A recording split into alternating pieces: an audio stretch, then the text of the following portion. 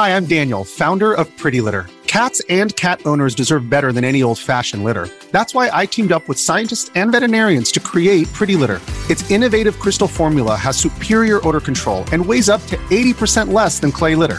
Pretty Litter even monitors health by changing colors to help detect early signs of potential illness. It's the world's smartest kitty litter. Go to prettylitter.com and use code SPOTIFY for 20% off your first order and a free cat toy. Terms and conditions apply. See site for details. We say things that don't mean anything, but thanks for listening. Yeah. Hello, everybody, and welcome to We Say Things, episode 206. Suns fan here with Cinderin. You're not going to say it that way, are you? What? In the future. 206. Why? You've never done that. I'm trying to switch it up. What's the problem? Worst case, there's 3 more episodes. Welcome to episode 206, everybody. That's what you're going to contribute? You being sassy today? Yes. Good. Be sassy with our great list of In Bruges patrons. Thank you to the Shazcast, Suns fan Sana Scroat, Mr. I Love the NBA segment. I will be out 2 weeks on vacation. Please wait until I'm back to resume our long-forgotten, most loved... Nothing's after that, so we don't know what you're trying to say. Monkey Man asks, how much Schadenfreude have you two been maintaining into your veins this week with the new report system? Pepperballs, T-Coil, Rupus, Q Ludes is ready to praise the podcast. Stupid Copilot, D2 Bowie, Lab Dota, Yatoro does it again, Cinderin, Magdev. Hats off to Val for the recent updates. Next up, marketing ? Games for falling asleep. We'll see you in Seattle. Well, we'll see. The Megapope and Zan Xavier.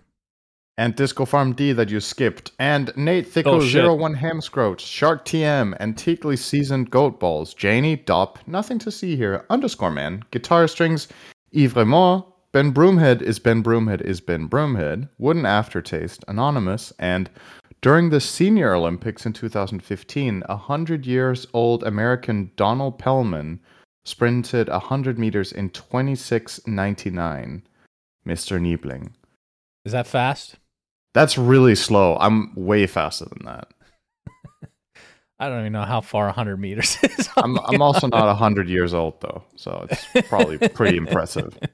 100 meters. What is that in feet?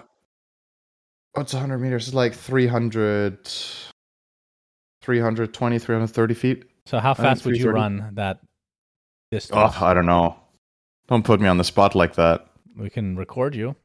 I think the world record... yeah, let's base it off the world record.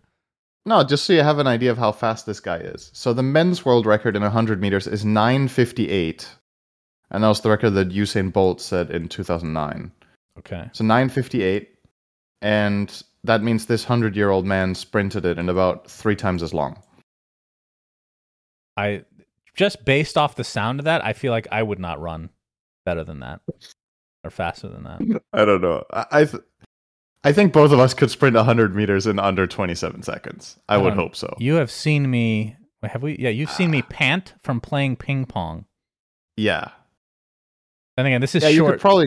This is like a quick burst. You just need to reach the finish line, then you can feint. That's true. You just need to cross it. I think you could do that and then pass out. Okay, fair enough. Okay, you have a recommendation, Cinderin. What is this? Yeah, so you've been recommending a shitload of movies over the episodes and series and stuff, and I was like, I could also recommend something. So I have looked into... I was looking through my Steam library, and I was like... I actually think this was a combination of just looking through my Steam library, and then Susie watches a lot of Let's Plays. She really enjoys watching people play a game for the first time. And she watches people play the same game for the first time a lot of times. So she loves watching people play, for example, the Dark Souls games for the first time, or a game called, which is one of the ones I'm going to be talking about today. Anyway, I'm not going to say what it's called now yet. So what I'm going to do is, for the next couple of weeks, as long as there's time for it in the episode, I will be recommending 2 games each week that are on Steam for PC that I would say are excellent value. So it's games I've played myself, that I had a really good time with and that I think are well worth the money. And out of all of the games I've noted down so far, the most expensive one is 29 euros, which is about $30, maybe 30 to 35. Is this a That's the sponsor most from expensive. Valve? Is that who's sponsoring this episode? I wish. All right, let's get started. So obviously, since these are really great value games, a lot of them will be very famous already. So I'm not trying to give you guys hidden gems or something. But if you are looking for something to play, you're like, oh, I could actually play a new game. I don't really know what to play. Then maybe these recommendations are for you. There's a high chance you've heard the names of the games before, but I will just recommend them. So the first up we've got is... Many people consider this one of the best games of all time, actually. It's called Undertale. You've heard of this, Shannon, haven't you? I've heard of it, yeah. Yeah. It's 10 euros on Steam. And I think a playthrough for people will take somewhere around 10 hours, probably. So call it €1 an hour. It's a very, very unique game. What's the best way to describe it? It's a 2D... First of all, it's a 2D game. And it's a story-driven single-player RPG. What really sets it apart from other games is that the story is very unique. It's got really great humor. It's pretty bizarre. Sometimes it's even honestly grotesque in certain situations. But yeah, it's a really good time. I recognize that the gameplay might not be for everyone, but the ratings this game has are absolutely incredible. So it has my biggest recommendations. You should try this game for 10 euros, roughly it was. So that's game number one. Game number two, out of all the games I wrote down, is probably the least known.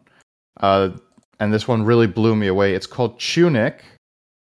And this one is also the most expensive one. This one's 29 euros, but I cannot recommend this game enough. If you've played any of the Zelda games, it's kind of like a Zelda-like action-adventure game, but it has a ton of depth that you uncover over time. It's very rewarding to discover things.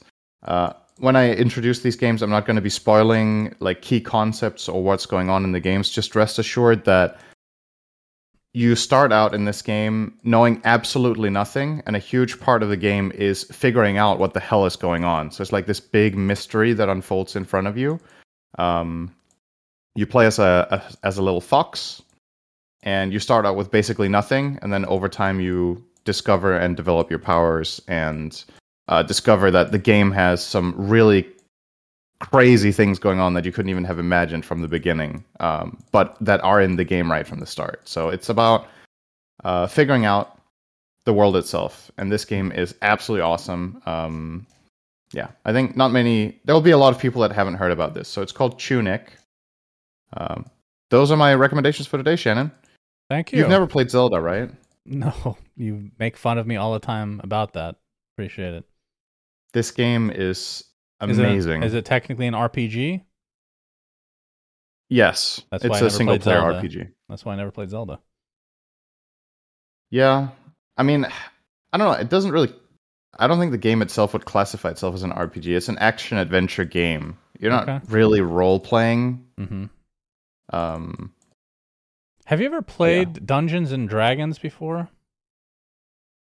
With a group?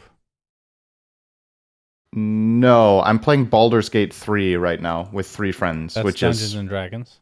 Yeah, but I haven't played, the classic sit down around a table, someone is a game master, you develop the world, etc. I haven't done that.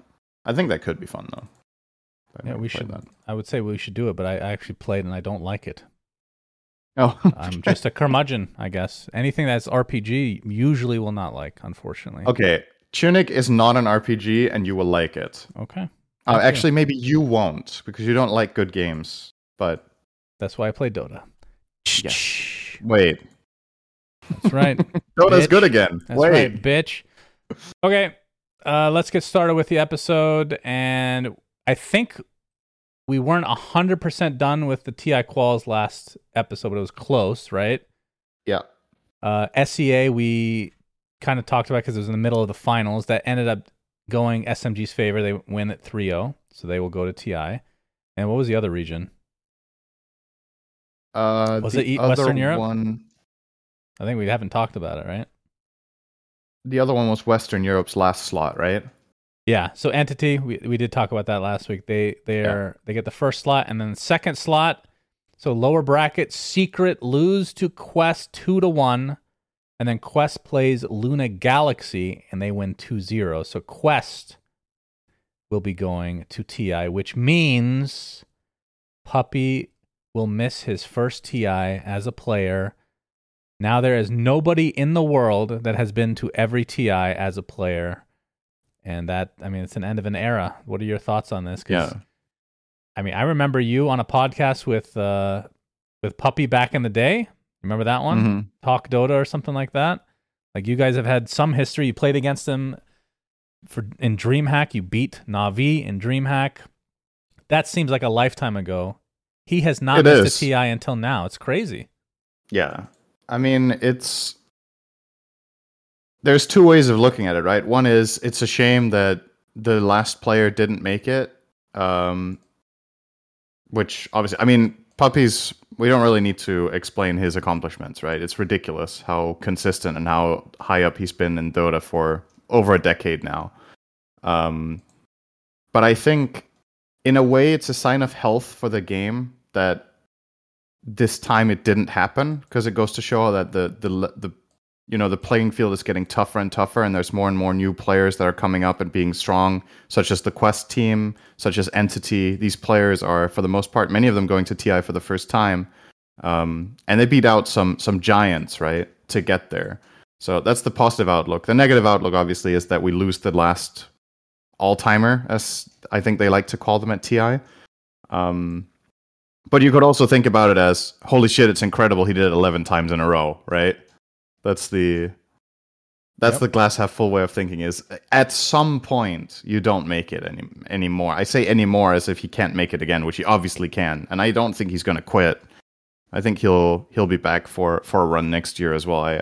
It's hard to imagine Puppy stopping. There's many players in Dota where you're like, yeah, maybe maybe this is their last year or whatever. You just don't really get that vibe with this guy, that he's about to be done, you know? I feel like he always... Yeah. He might just play forever, you know?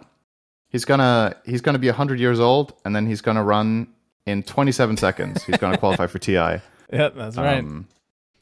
Do you... yeah. So I wanted to segue from this into a very fluff topic that's related to this. Greatest of all time. This is something that people bring up in every sport, whether it's digital or reality, traditional, I don't know what you actually call it. But I don't think it's a fair thing to... There's no such thing as a unanimous GOAT, right? Right. Because there's no definition for what that is. There's no actual criteria, because each person is going to create what they think is their criteria. Like for basketball, I think Michael Jordan is still the greatest of all time. There's plenty of people in the current era that think it's LeBron. And you can make arguments one way or another. Like, I think going back, comparing like older players to newer players, like in terms of just pure mechanical skill, older players will be worse. That's just, I think, a fact. Oh, yeah. But absolutely. to me, that doesn't necessarily mean that much in the grand scheme of things. For my criteria, I mean, I don't want to get too in depth, I guess, but I would actually pick Puppy to probably be the greatest of all time in Dota as of right now. I would as well, if I had to pick one player, yeah. It's close, though, because like there's obviously so many really good players. Like No Tail played at a really high level, won majors on like 3 or 4 different positions. Like, that is ridiculous. But he hasn't had the longevity. Won 2 TIs. He hasn't had the longevity of a Puppy, who has been since day one playing Dota 2, has not missed a TI until now. And he's gotten every position at TI. Like, you can argue one way or another. I think captain specifically, that's also a very hard role to fill in general. But I think for right now, my opinion is that he's the greatest Dota player of all time. It also, like you said, it depends on the criteria, right? Do we also count Dota 1? Because, like, a lot of the players that... We would say Dota 2 then, yeah. If we say Dota 2 only, I would probably still pick him, but it's closer.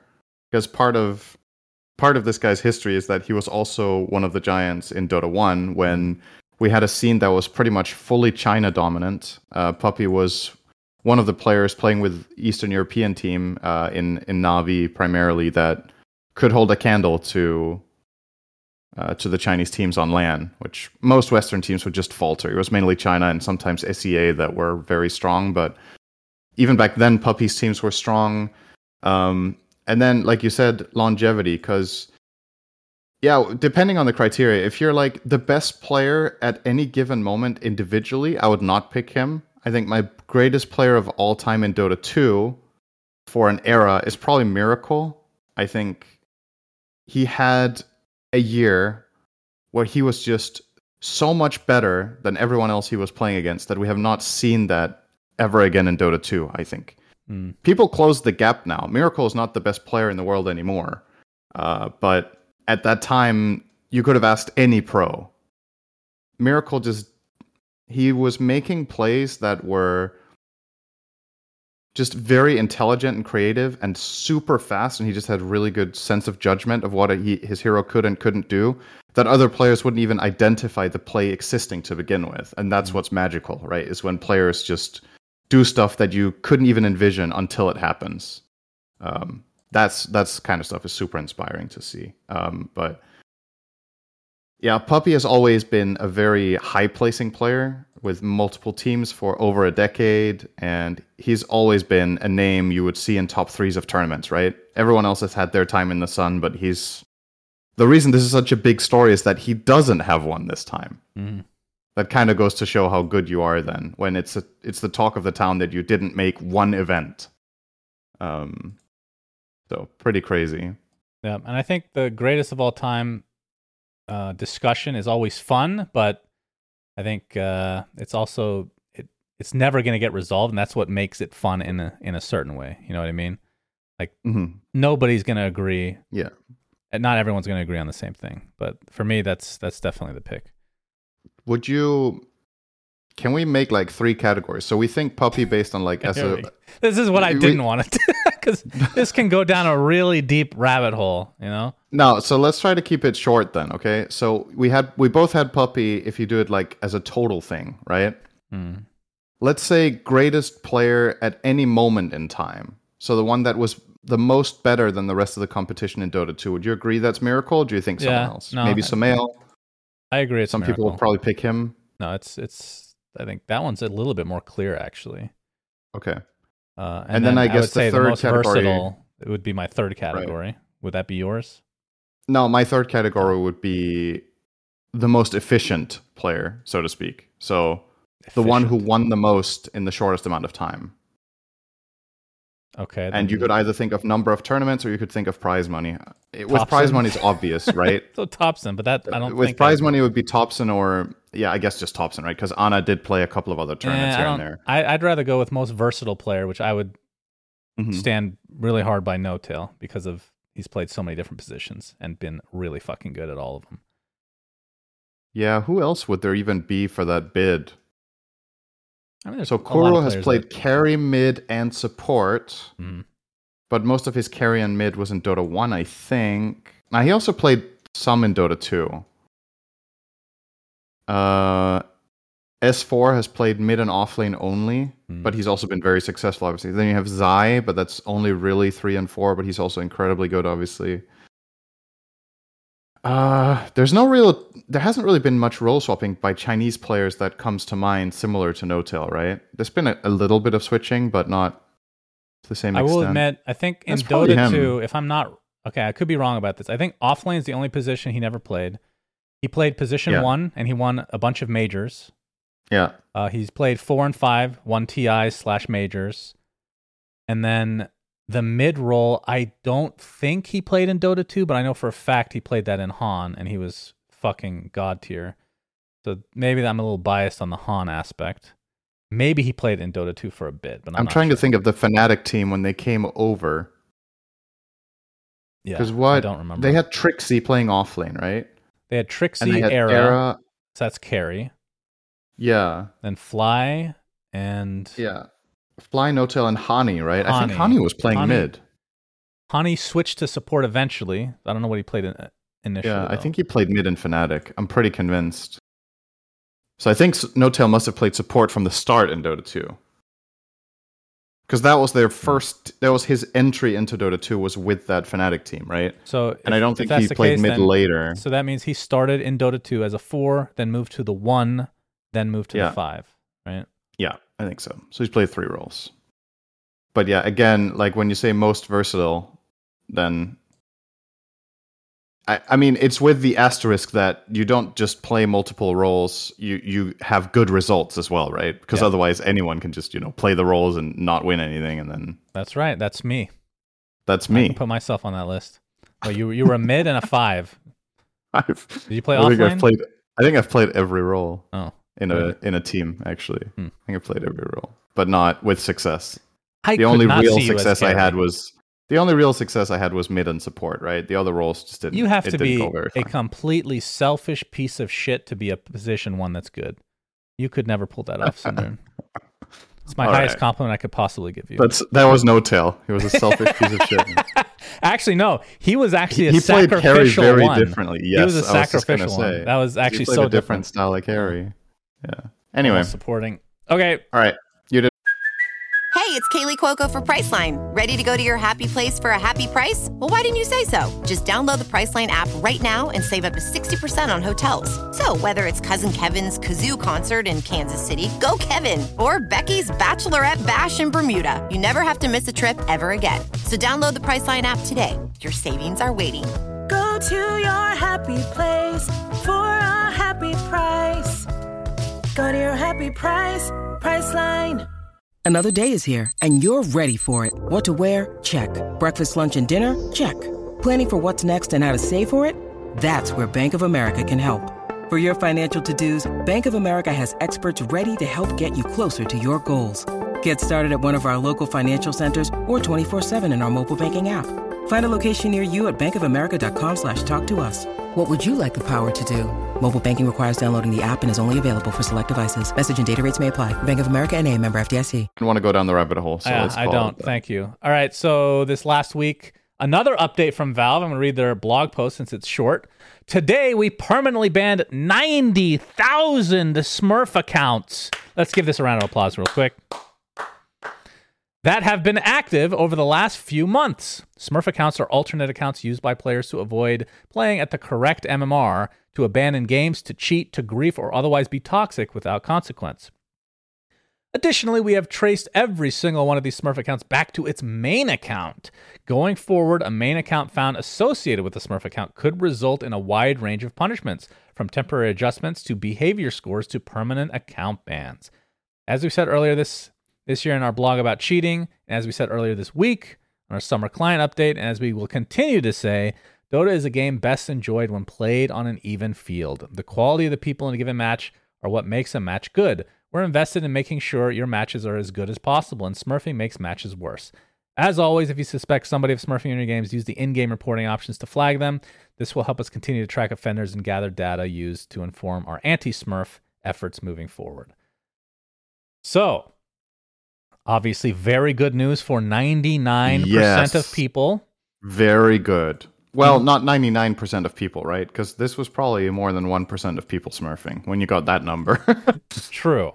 Or there would be 10 million players. Right, let me just... it's good news for 99% of human beings. Is that better? Oh, that's very harsh. Yes, I'm going there. So there's been a little bit of drama with that, I suppose.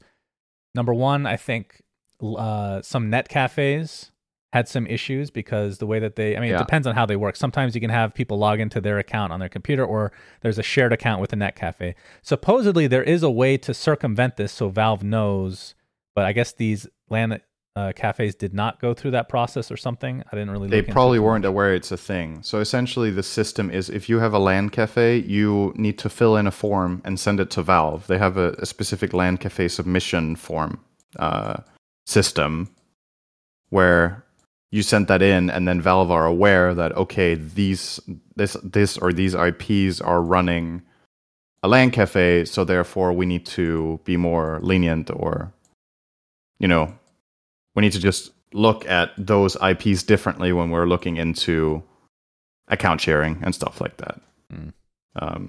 I believe that the LAN cafes that already had it set up have not had any, or at least many issues, if at all. But yeah, obviously, whenever you do something like this is a valid concern that a lot of people had. I had some concerns with automation in general. I'm not saying this is automated. I think this is largely manual when you go through stuff like this, because they need to have a lot of confidence to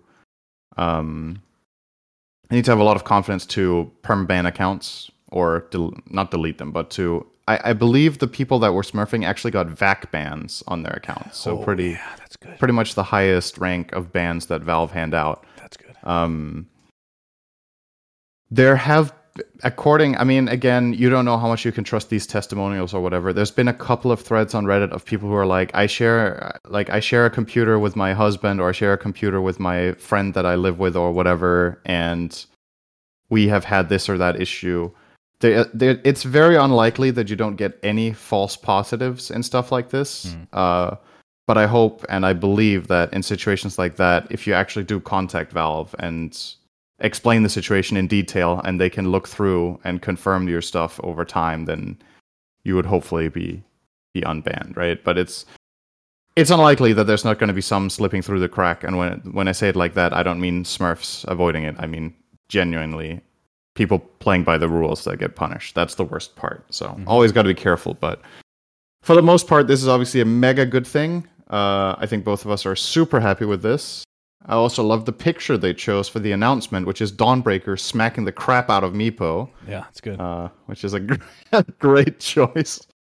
Those fucking Smurfs. They play Meepo. They play Arc Warden. Could have been any of those heroes. So I guess with that in mind, there's a couple of things. So first of all, obviously, it seems like based on the wording that Valve are going to try to crack down pretty hard on players that get in-game reported, because they're obviously aware that, if people get their Smurfs banned, they could make a new one. And it makes me wonder how fast they can detect this and get them knocked out on their new account before they do more harm to games. How big of a sample size they need before that is the case. Like, can a Smurf get banned after just like 2 or 3 ranked games? Can they get banned even before ranked games? While they're getting their 100 games to play ranked, is there a way to detect them on the way so you disincentivize people from even bothering with trying to run up a new Smurf? That's one thing. The second thing is, I believe this was, or rather, I know this was posted on the gaming subreddit, which is obviously one of the bigger subreddits of Reddit as a whole, much more so than Dota, because it's about all video games. And I think at a time, this was the most upvoted post there of all, and people were sharing their frustration and disappointment that other games weren't taking measures like this to try to combat it. Because obviously, smurfing is a huge problem in lots of different video games, not just in Dota. In Dota, it's just extremely apparent because of, how huge the difference is in skill between a fantastic player and a good player and a great player. The gaps are just massive. But other games have similar problems, like shooters. Other games like Dota, such as League of Legends, have massive smurfing issues. And it doesn't seem like there's being the same steps taken there. So I feel like we should give credit where it's due, that Valve are actively trying to combat this problem, whereas other developers might just turn a blind eye or just not flat out just not know what to do about it, right? That's true. I don't want to rain on this parade, but I mean, if this was 2 weeks ago, we've been having a different discussion. It's been 11 years, right? Mm-hmm. So I'm glad that something's finally been done, and now they've gotten a couple wins in a row. This is giving me good vibes, Cinderin. Good vibes. Yep. Same. Glad to see it. Hopefully it continues. I think it's also a bit disingenuous to say that it's been 11 years, because Valve have done stuff against Smurfs multiple times. This is not the first time a Smurf gets banned, right? Well, but you're comparing it to other games that have Smurfs that have also done stuff occasionally. So I don't think it's fair. Oh, you mean that the game's lifespan is long? I see. Okay, I thought you meant it's been 11 years. Finally, Valve bans or punishes Smurfs. It's a little bit of both. It's a little bit of both. Okay, right. Anyway, doesn't matter. All in all, obviously a huge, great news. And I guess we can maybe segue this into just, in general, our experience. Have you played a lot of Dota the last 2 weeks? I've been playing a lot. An okay amount. I've been playing more Counter-Strike, if I'm being honest. That's fair enough. But now that we've talked about this, and last week we obviously had was that last week, the behavior score we talked about? I think so. Yeah. What's your experience been? Is it noticeable for you? Yes. So here's the thing, like for the stuff like this, it could possibly be placebo. Mm-hmm. Because a lot of people are echoing this on Reddit, so you're seeing a lot of the positivity and you're just taking that. But if I can try to honestly answer, yeah, the games have been not toxic at all. That's not okay. That part's not placebo, 100%. Mm-hmm. Not toxic at all because people are too afraid to be toxic, which is great. I have not come across a Smurf, which in my games prior to that change, probably one every 4 games we'd have a Smurf, roughly. Especially when you're 5 stacking or something, like it was pretty damn common, and they're very easy to tell in 99% of the cases. So that hasn't happened at all. And yeah, other than, teammates being bad and stuff, which is just part of the game, games have been very peaceful. Like I've been solo queuing a lot of the time, and there's no stress, Like when I play Counter-Strike, we'll get into that. I literally mute my team before the game starts because it's just too stressful for me. Because they are actually like even more toxic than Dota players ever were, which is crazy to think about. But yeah, the games have been really high quality. How about you? Sounds lovely. Yeah. Yeah, my games have been a lot better on average, and I'm always going to look at average, right? Because there's going to be some outliers. I think I've played a lot of Dota games since this patch came out with the behavior score. I think the amount of total people that just flat out completely give up the game or break their items or grief or are obnoxious is massively lower. Almost all of my games are played to the end by both teams, and people are trying to win. They're not completely clean. I don't know, the image that you're painting is that nobody says anything negative in your games. That definitely still does happen. Obviously, people are competitive, and I also don't think we should expect, or I also don't think it should be the end goal for people to have no personality or, no outbursts at all in a game that is inherently extremely stressful. But, getting rid of the totally obnoxious, just flat out either trolling, griefing, or people being super toxic is what we want, right? If somebody has a random outburst of frustration or anger at a misplay you made or whatever, I can live with that. It's like people are humans and they're going to make mistakes and they're also going to get emotional. I don't want everybody to just be a robot that you're playing with that shows no emotion. That's me, I don't want everyone else to be like that. That's just me. You wouldn't wish your condition on anyone. Huh? I get to have my niche. No, I can. I mean, as much as we joke that I'm robotic or whatever, when I play Dota and the games are heated, of course I'm passionate too. I'm not like yelling or screaming at people that they suck or whatever. But if you watch my stream, I'll have moments of frustration. I'll be like, Have you ever screamed at somebody in game ever? I don't think so, but I've definitely. If I have lashed out at someone, it's been because they have been insufferable. Like either by being extremely toxic or by like pinging your spells, or everybody has a breaking point. So there have been people I've played a lot of this game, and there are some people in this game that are just absolutely subhuman. You just don't have words for how they behave, and subhuman. Anyway. I think is a good word. What's wrong with that? I feel like that's pretty. I think they're still human, Shannon. Well, you can't prove that. That's technically true. That is true. I don't have evidence that they're actually humans, but I would like a soundboard that has been taught to play Dota and be really racist. Yeah. I mean, sometimes you would wish that's what it was, right? That's better than the reality that it's actually people behaving that way. Yeah. Anyway, so my games have been a lot better. And there's been some discussion about this whole new behavior score, and I think that's important to note that there was this big discussion, especially Quinn was kind of spearheading this. He's been like the talk of Reddit the last couple of days because on his streams, he was like conducting essentially experiments on his behavior score. He was like, this system is broken. If I do nothing, I'm still going to get nuked. And what was happening was once people got below a certain threshold in behavior score, everybody just started reporting everyone for no reason, as a way of like seeking vengeance on Valve or whatever. I don't know what it was.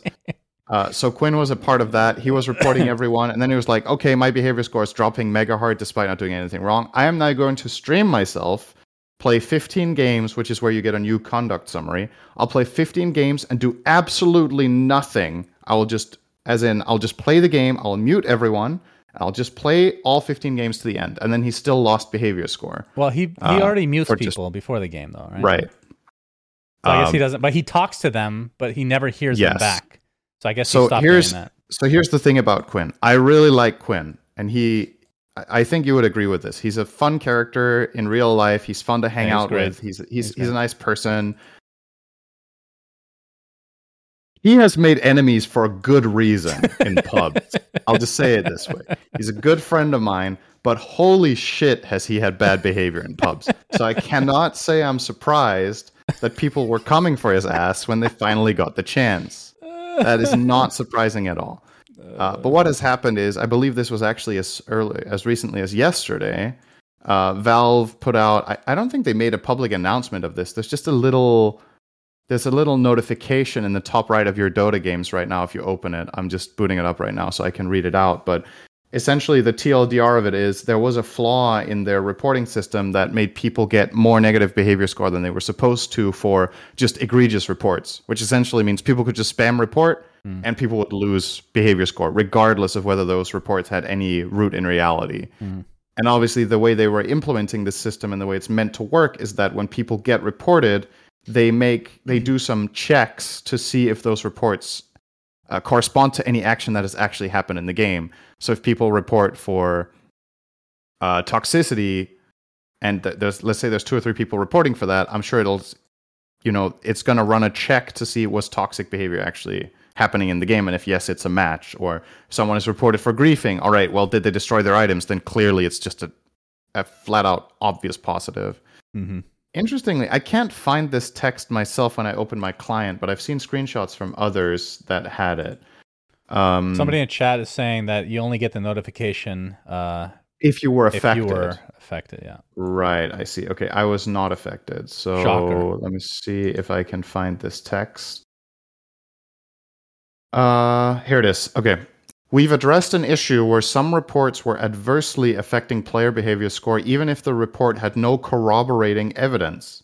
We fixed the underlying issue and have retroactively updated your behavior and communication scores to reflect the change.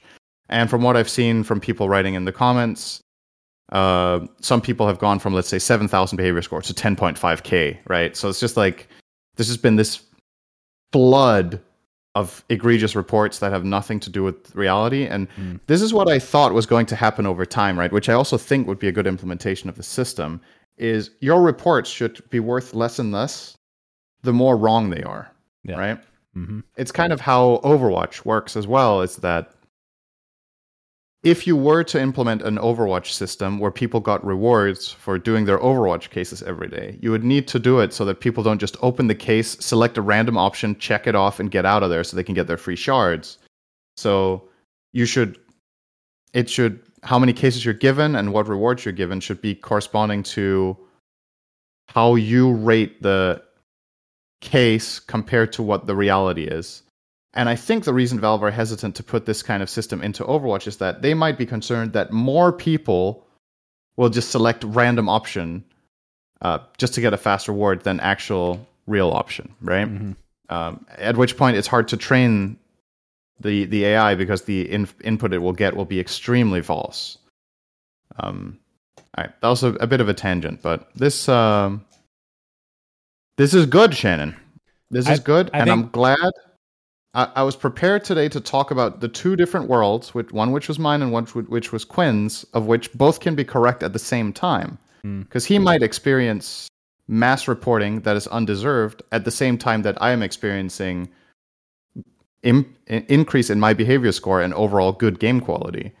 Because if there's a cutoff where things just go to hell and I'm not under it, I can't sit here and just pretend it doesn't exist, right? You kind of just have to acknowledge that it's part of the game for other people and not just be like, oh, that's their problem, you know? So I'm glad it's supposedly fixed now. And now hopefully over the next month or 2, we actually get to see the real results of this system as it gets more data. Between this and the last update, which was the reporting changes, 2 of the best updates we've ever had in Dota. Yeah. I would agree with that. Like, these are... To me, stuff like this is way more important than patches that change hero dynamics or whatever.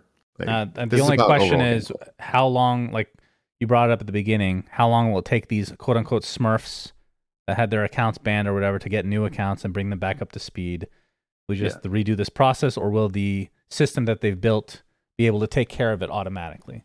So, of course, we won't know that for months, I would assume. But yeah, so far this has been a dream. Absolute fucking dream. All right, moving on to news concerning Tundra, which isn't the biggest shock. I think we talked a bit about this last week. They announced, "We are sad to announce Soxa will be taking an extended break due to health reasons and will not be on our active roster. We wish him all the healing and success possible. Thank you, Martin, for playing a pivotal role in our TI victory. You'll forever be a part of our legacy and the tribe." So first and foremost, want to wish our best to Soxa. Obviously, he was on DC back in the day. Really nice guy, very soft-spoken, very easy teammate to be around, and one of the best position fours ever. It's very sad. Like, we don't know the details, of course. We're not going to speculate at all. But he did come out and say that it was anxiety-related. So to the point where if you're leaving multiple events and you're not going to be going to TI because of it, it sounds pretty fucking serious. So we wish him the best, first and foremost. And then with the team, we kind of talked about it last week, where there's some rumors with Thompson potentially playing mid and 9 playing Soxa's role as 4. Well, we got some screenshots, Cinderin, where Thompson was in the same lobby as the other Tundra members. So it sounds like this is a foregone conclusion, but again, has not been 100% confirmed yet. Right. I believe it might have been it was on an Eastern European stream as well, I think, that Duracho said it by mistake or whatever. I don't remember exactly how it went down. And then they were like, "Hey, I'm streaming, you just said it." And he was like, oh shit, well, everybody knew anyway, I think was what was said. So for me, it's more or less confirmed without being confirmed. I'm not really surprised, but, until there's a full-on announcement, there is still the possibility that Tundra are, playing with Thompson, but it isn't a finalized decision. It's not unheard of that teams will go through trying multiple players, maybe to see if it's the right fit. But the thing that, for me, makes me really confident that they have the player they want is that 9 is playing 4, right? I feel like you don't take your star mid player and switch his role unless you more or less know what player you're getting, right? Mm-hmm. I just don't think that makes sense. So from my perspective, it's to reiterate what I said last week. I think Thompson's an amazing player, but this is very risky to not just get a 4. Yeah, very risky. I mean, you just won TI with 9 as your mid, and now he's going to be playing support. That is a well, Thompson did it twice, so he's done it. It doesn't mean that he's going to fit on their dynamic, right? Like, you never know. No. I mean, there's definitely something to be said about style, right? Because both 9 and Thompson are very creative mid players. They play very uncontroversial or unconventional, not uncontroversial, unconventional very mid heroes. Yeah. So that part of them is similar, but I feel like the way in which they do it has some differences. Thompson is very crazy aggressive, and his playstyle in general throughout the game is very high risk. Where, Tundra have this reputation of getting into a mid-late game lull and just farming the map a lot. Yeah, that's true. How does that fit? That's not exactly Thompson's style, I would say. That doesn't mean he can't be a part of it and adjust. If it's the way to play the game, it's the way to play the game. But it's generally not how OG, for the most part, played when he was winning tournaments with them. So maybe that tempo will be a little bit of thing to adjust to. And obviously also, like, how good is 9 at position 4? Is he going to be able to put up the same level of performances that he did on the position 2? Is he going to do as well as Soxa did, which I think is really difficult for any player to do? And what about hero pools? Soxa had a wide repertoire of position 4s that he was playing at an S tier level. That takes a lot of time to learn, even if you're a mid-masterful player. Position 4 is a different beast, and I guess the good news for 9 is that a lot of the heroes Soxa was playing 4, I guess 9 was playing mid, so at least mechanically he's familiar with the heroes, but that's good. It is quite the transition to make. But what, Earthshaker honestly, or something? What does he play? This is one of the most exciting things about TI for me, is seeing this team play. This is a huge wild card in general. Yeah.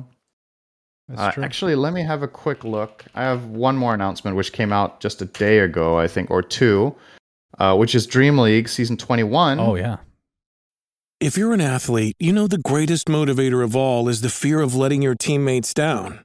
After all, a team is only as good as its weakest link. So you owe it to those wearing the same jersey as you to be your best every time you step on the field. That's why there's no vape in team. When you vape, you can expose your lungs to toxic chemicals that can damage your lungs. If you're a step behind, the team's a step behind. Brought to you by The Real Cost and the FDA. This episode is brought to you by Reese's Peanut Butter Cups. In breaking news, leading scientists worldwide are conducting experiments to determine if Reese's Peanut Butter Cups are the perfect combination of peanut butter and chocolate. However, it appears the study was inconclusive, as the scientists couldn't help but eat all the Reese's. Because when you want something sweet, you can't do better than Reese's. Find Reese's now at a store near you. And yeah, that does have Tundra, so that's really exciting. So I guess we'll get to see their new roster in play for the first time between September 16th and 25th, or 16th and 24th, I think. Hang on, let me see the exact dates. Never mind, 18th and 24th. This is a very condensed Dream League season. I will be going as a co-host / analyst for this one. So this time I am going and you're not going. That's right. Unfortunate. How are you? What do you have planned for the co-host role? I'm looking forward to this. Although I might be sleeping during every match. So. I mean, you've been a part of Dream League and you've watched Dream League, so you know. Yeah, but you know what that role entails. I know what the right? role is, but what will you do? Perform the role. You have nothing. I mean, I'm not going to be Jenkins. Yeah, I want to know if you're going to be a Jenkins type. You're going to be a robot type. Like you got to pick your personality. I'm going to be extremely clever, very funny, good looking, and then I'm going to introduce the host. There you go. That's what I'm going to do. I'm looking forward to I mean, I just plan to be my best self. It's going to be absolutely outstanding. That's great to hear. But anyway, that's happening in about a week and a half. That's starting. And yeah, Tundra is among the participating teams. So we will get to see them in action with hype, presumably the full roster. Hype. Alongside Gaming Gladiators, Team Liquid, Quest, Entity OG, Team Spirit 9 Pandas, BetBoom Talon, and Shopify Rebellion and Evil Geniuses. So quite the roster of 12 teams. And yeah, it plays out over just the course of a week. It's a very fast tournament. But the prize pool is still the same. They're playing for $1 million total prize pool. It's only a week. Yeah. 7 days or over a week? Let me see. September 18th to 24th. That is just 7 days, right? 18th to 24th? It's Monday through Sunday. It's 1 week. Damn. That is quick. It's 2 groups of 6 with best of ones. And then I think after that, there's 8 teams left. And then they play a double elim bracket. Oh, okay. Cool. Looking forward to seeing you, Cinderin. I'm confused. Here it says the rounds are best of 2. Okay, I heard it's best of some of it is best of 1. We'll see. We'll see what the format is. Yeah, we'll surprise ourselves. Perfect. Can't wait to see you playing Jenkins as co-host. Oh yes, that's going to be good. All right, moving on to some non-Dota related stuff. Ludwig had an esports event called the Ludwig's World's Greatest Esport Event, where he had a bunch of gamers. I think, if I'm not mistaken, Beyond the Summit did the production for this in their studio. At least some of them. I saw Blaze on camera, who's been doing a lot of adminning for Beyond the Summit over the years after being... He had a casting stint in Dota. He was casting Dota for, I want to say, a decent amount of time. But then he moved on to another role for BTS. And I saw him on camera, at least, so that makes me think it was them. So anyway, they had this tournament where they brought in a bunch of pro gamers, and they played a bunch of different games to decide who is the greatest gamer in the world. Some of the games included the likes of Fall Guys, X-Deviant, X-Defiant. X-Defiant, yep. Where's the list of the games? Fortnite, CSGO, Trackmania, Street Fighter. I'm sure there's more. They also played Rocket League, I think. Yeah, Rocket League. They're going to be upset. I didn't watch any of this, so I'm just relaying information, and very little information at that. It's a cool idea, though. I had no idea what was going on until it's it was essentially a gaming over. decathlon, right? Yeah. You bring around in people from different titles and you have them compete against each other. And I think we mentioned last episode, right, that Universe and Jerax were going to be there. Mm-hmm. Universe, unfortunately, did not do particularly well, but Jarex did. He did. So, again, I don't know these people, Cinderin, so pretend that we do. Void got first place. I've heard of E-Rob from somewhere. Second place. And Jerax. The reason we're bringing this up because Jerax gets third place. And we knew that, like before this, that he was very good at multiple games. He was playing Counter-Strike at some point with a fucking trackpad. We talked about it on episode 200 or something. But he's very good at Counter-Strike. They did not play any MOBA. So the fact that he wasn't in his quote-unquote main comfort zone and got third place is pretty fucking impressive. And just a testament to... I mean, some people are just fucking amazing at every game, and he's one of them. I also think it's a really good call from the organizers to not put a MOBA in the range of games, because from my understanding, the players got 6 weeks of prep. So they were told 6 weeks ahead of time, these are the games you will be competing in, and then they get to distribute their practice time however they want. MOBA games take too long to learn. So I don't think it would have been good content. I think Jerax would have wiped the floor with all the non-League of Legends players that they had there. And then it's a matter of, are you playing LoL or Dota? You know, if you're playing Dota, Jerax will crush everyone. If you're playing LoL, the LoL pros will crush everyone. And you could make the same case for the shooters, obviously, where some players have a lot of shooting experience. But, I mean, also the formats and the game modes they chose made it possible for players that aren't actual shooting pros to still get good scores and get good points there in those categories. So, and yeah, I mean, like you said, Jerax won CSGO, right? And there were players in this tournament that are professional in another shooter, like, for example, Call of Duty or something like that, right? So it wasn't just that black and white. But I think in Dota, it would have been literally impossible for the other players to even stand a chance at catching up in 6 weeks. It's just not. There's just no way, right? Yeah, I remember reading that there was like a post-game video where I don't know how close he was to getting first, but apparently he got destroyed at Tetris, and that's where he thinks that he free fell to third. So imagine if he'd done well at that. Didn't put in his practice time in Tetris, huh? I guess not. So that was Ludwig's tournament, which, again, that sounds cool. I'd like to see... I didn't know about it when it was happening, but I definitely would have watched it if I knew. That's cool. It's a very good format. I think this format lends itself also to like a way wider audience, right? So you will have people watching who like any of the games, and people who just like video games in general will be interested in watching this. So. It reminds me of the CGS. What was that actually? What did that stand for? Cyber Gamers? Wow, I don't remember. CGS was a tournament sponsored by DirecTV. It was like the first huge tournament of all time. Championship Gaming Series. Championship Gaming Series. It was in 2003, I believe, and it's one of the tournaments that kind of set esports back a few years because it was such a disaster. But looking back, some of the stuff is very cool that they did, because it would be franchise leagues. Everybody gets drafted, so you're actually taking Counter-Strike players and putting them in a pool of players, and you have a franchise that will draft. But it's like 7 different games. It was like FIFA, some fighting game, what was that, Dead or Alive or something like that. A bunch of these games together, and Counter-Strike Source was the main one, and you'd compete versus another team each week, and certain amount of points is allocated towards a specific game, and Counter-Strike had the most points, so that was like the most important. But then the FIFA guy would like 1v1, and you get a bunch of points because he just destroyed his opponent or whatever. That's a pretty cool idea from like a team perspective, and this kind of condenses it into a free-for-all battle royale, if you will, a bunch of different games. So it's definitely a cool idea.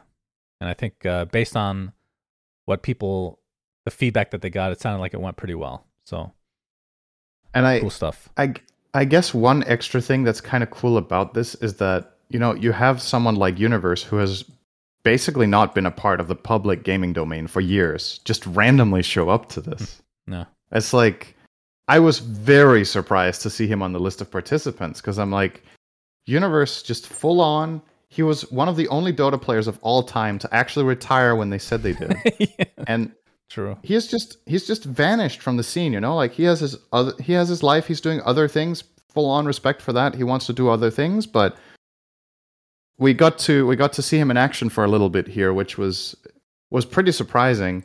I wonder what the I mean, obviously, this is never going to be disclosed, right? I wonder what the selection process was for this. Like, if it was BTS who had like,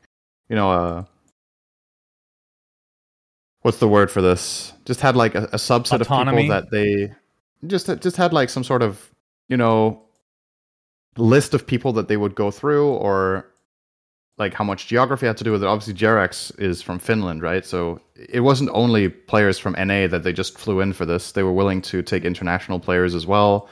And why Universe agreed to this as well, right? If he isn't a part of Dota at all in any capacity, then kind of funny that he chose to be a part of this all-round game show, and where you would presume that it would take quite a lot of practice, right?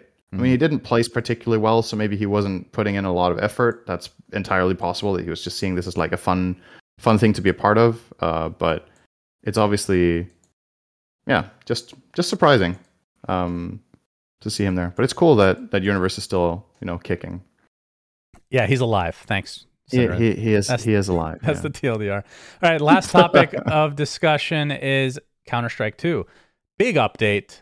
I'll just quickly read their blog post. Today we're updating. Of people got access, right? Yes. Today we're updating the CS2 limited test with new map Inferno and an all new CS raid. Okay, actually, I'm just going to TLDR this. So they've come out with every map now. There were a bunch of maps that they were testing. Then they would do it one at a time, so that I would assume that they get bug reports and make sure everything's working. And now they've amalgamated it all together, other than Dust 2, which is missing because it's not in the competitive map pool for some reason, but that was the first test, so we know that it's working at least. Mm-hmm. So yeah, you have like 8 maps or whatever it is, and a new competitive mode.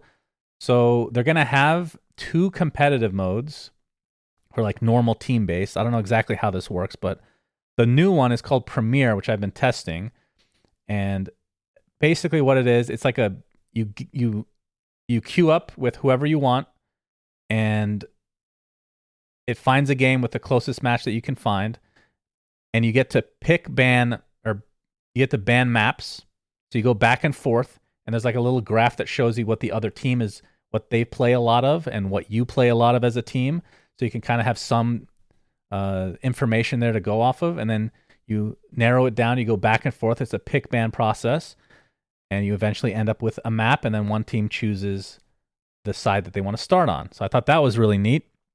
Mm-hmm. And when you play enough captain's games, mode, I guess. Yeah, when you play enough. It's captain's mode, but it's more casual, although it is the competitive mode, but it feels more casual because captain's mode just sounds like you need to be a professional player, right? Nobody's playing captain's mode in pubs. Or I guess it's more akin to immortal matchmaking in general, right? Yeah, in that's Dota true. Right now that's probably. So that's how you get the map selection, and then you get a rating after you get 10 wins, which is anywhere between 1,000 rating, and if you're a pro, 21,000 rating. And you can see arbitrary amount. Okay. Yeah, that's just based on what I've seen. That's the range. Right. But, yeah, I've been playing a lot of Counter-Strike. I fucking suck, Cinderin. It's been beyond frustrating to be really bad at a game that I used to be good at, but I will get better. I promise you, Cinderin. I'm promising. I believe to you. I'm going through the same process in Dota right now, let me tell you. Oh, yeah? I don't know. I've been watching your stream, and you're looking pretty good. I saw a Clockwork game. You were owning it up. Your favorite hero? Yeah. But, I feel like when I talk about Dota, I'm like, I used to be good at this game, and now I'm talking about people that are just way better than me, right? Oh. But you still, you want to be better than you are, always. So True. In the grand scheme of things, I'm still very good at the game, but I'm not, compared to population, I'm not even close to how good I used to be. So that's probably kind of the same for you, right? You feel like you're bad at Counter-Strike because everybody else got a lot better, but you're still better than 99% of players. No. It's just... No. Don't you think so? I understand what you're saying, and I promise you, as of right now, I'm actually quite bad at the game. But in a couple weeks, I will be decent again, but obviously not like anywhere close. How much are you feeling the differences between CS:GO and CS2? Well, when that's you play the thing. now? I didn't really play much closer, CS:GO. That's the thing. Like I can compare it to Source more accurately, but like the game, the spray has felt horrible on the AK. I've been having a lot of trouble with the AK, and then there was a bug apparently that the tracers weren't showing once they hit a target, so you'd kind of lose track of where your bullets were going. So that was really frustrating. So they fixed that finally. like the tick rate, it feels okay. Like the movement's kind of sketch. You get stuck on people sometimes, like it kind of glitchy. But I think overall it's felt pretty good. I just feel really slow. Like I feel like a literal fucking sloth. Like I'll want to do something and my hand literally can't do it. So I think it's a lot of it is muscle memory that I just need to regain. Hopefully it's not atrophied and it's over for me, you know? Okay. Hopefully I can get at least a little bit of that back, but it's been pretty frustrating because of how bad I am. But having said that, the MR12, aka 12 rounds per half, has been much better. I think that's going to be good, not just for pubbing, but for competitive play as well, because you'll actually be able to have best of 5 grand finals, which is really cool. And it sounds like it's pretty close to getting released because most of the maps, if not all, have been tested now. And this new matchmaking mode that they have coming out there that we've been testing now for a couple of days seems pretty legit. They're going to have the old one where you have badges, but it's going to be badges based on the map, actually, which I think is really cool because I'd be really good at like Dust 2, but then complete dog shit at other maps. Like I literally haven't played Vertigo yet because I know I hated it from back in the day. But having said that, real quickly, there's a couple new maps that I've been playing that I'd never played before that I think are really good, and it's Ancient and Anubis. I think they're both really well-made maps, actually. Been having a lot of fun with those. Nice. Not too happy with Overpass, though. Anyway, that's Counter-Strike 2. Not be quite, Shannon. Okay, go ahead, Cinderin. Take us away. I just wanted to hear the whole MR12 thing, because obviously you're way more into Counter-Strike than I am in terms of like high-level understanding and whatnot of the concepts. Because I've seen... more, but sure. I mean, you'll still have a pretty good idea of it, I'm sure. So I saw that there was some discussion. I don't know if it was internally among the pro scene or people discussing on behalf of them, but something along the lines of they weren't sure MR12 was going to be good for this game because if they don't significantly change the economy, the pistol rounds are going to be way too impactful. And because with no changes to the economy, it's going to be very difficult with this how relatively short the matches are. Individual certain rounds will be way too impactful. Like, let's say you win the pistol round and then you win the opponent's first buy round as well.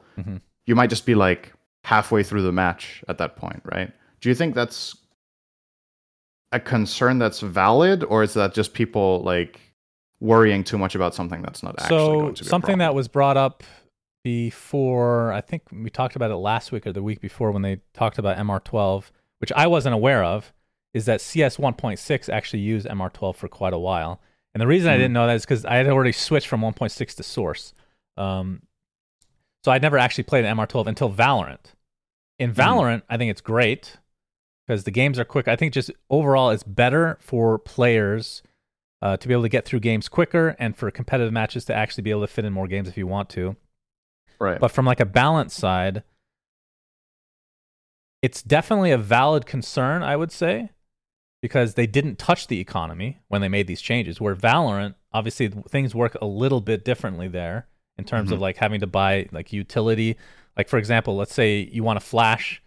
First of all, your hero that you're playing has to have a flash. And second of all, if you die, you will regain that flash if you didn't use it. So you don't lose your utility, essentially, right? Or in Counter-Strike, you do. So I do think that that's a potential thing that they would have to tweak some stuff. But I think overall, you figure that out later. Because it's not like there's going to be a major for like fucking 9 months or something. I think it's well worth figuring out what the right economy changes would be. But yeah, I would say it's probably accurate that pistol rounds are going to be a little bit too impactful, but I think it's probably a little bit overrated as well. Like people are making too big a deal about it. But I think it's technically true, and they'll probably do something. I hope they don't go back to MR15. This game is coming out within 2 weeks, right? Because Valve said it was coming out late this summer. Yeah. And depending on which calendar you use, the summer ends. The latest calendar that the summer ends is September 23rd. Right? Yeah. That's right. So they have 16 days. I mean, otherwise they will be shipping it late, and Valve doesn't do that. Correct. So. Having said that, I don't see why they can't release it tomorrow. Like this is good enough. Like I mean, they like to have things running well before they say they're out, right? Yeah. So one thing I'll close on, I guess, for Counter-Strike is overall, I've been happy with the game. I think it's really good. And a lot of the stuff that I'm annoyed with, which it's either my skill just being shit, which will improve hopefully, or it's bugs that I know that they'll fix. But then there's some quality of life stuff that they still haven't added that I don't think they're going to add, which makes me really fucking sad. And I think the number one thing is gifting guns to other players. The way that Valorant does it is so fucking fluid. It is so just to clarify, you mean giving weapons inside the game, not giving skins. Correct. Right? So let's you say mean that, you're dropping a weapon, essentially. Let's say that somebody needs an M4. Well, let's just talk about Valorant because it's the same thing. M4 is the Phantom or whatever the fuck. He needs it. He right-clicks the gun. He basically says to everybody, I need this gun. It says it in the menu. And all somebody has to do is push the button next to his name on the menu, on the buy menu, and it just buys it for him, and it drops right on him. Like, that is a dream. Right now, you're like figuring out where do you throw it. Oh, I don't want this guy to pick it up because he doesn't know that I'm dropping you a gun and you just happen to spawn on the other side. It's a fucking mess, man. Like, it's really good. I agree 100%. Really it sounds like something that's so easy to do too, right? They went halfway with the buy menu because they copied what Valorant did, which is great. It's like the one thing Valorant did really well. Just finish the job, you know? That's the big thing that really bothers me still, though, about it. Maybe they're keeping it in the game so that people can grief with it, so that they can ban those people that grief with it. What do you think? No, I don't think that. I think if anything, and I haven't really thought too much about this, maybe it's skin related. Like, if you're gifting something, are you giving your skin to them? Are they getting your skin? I mean, the way that Valorant does it is you still get... It's as if the other player is still buying his own weapon. Yeah. I mean, at the end of the day, that's what happens when you buy the gun for them and you throw it, right? Then they get your skin that round. So... Yeah, but it's reverse in Valorant. I just don't see the problem. Like, just keep it the way it is, that if you use somebody else's gun, it's their version, and just let them throw it. If anything, you could argue it makes cosmetics even more valuable, because now not only do you have the gun yourself, but the people that you give it to are going to get it, and they're going to think, wow, this skin is cool, I want this skin. Yeah, right? Exactly. So, and I do think if you implement this system where people can request guns, I think people will be weapon sharing more than they do when the system isn't there. I think that's the thing that's worth keeping in mind, is ease of access encourages people to do something. So sometimes people will have $10,000 in a round and they might not throw a weapon because either they, first of all, don't know somebody needs it because you need to like type or speak it out.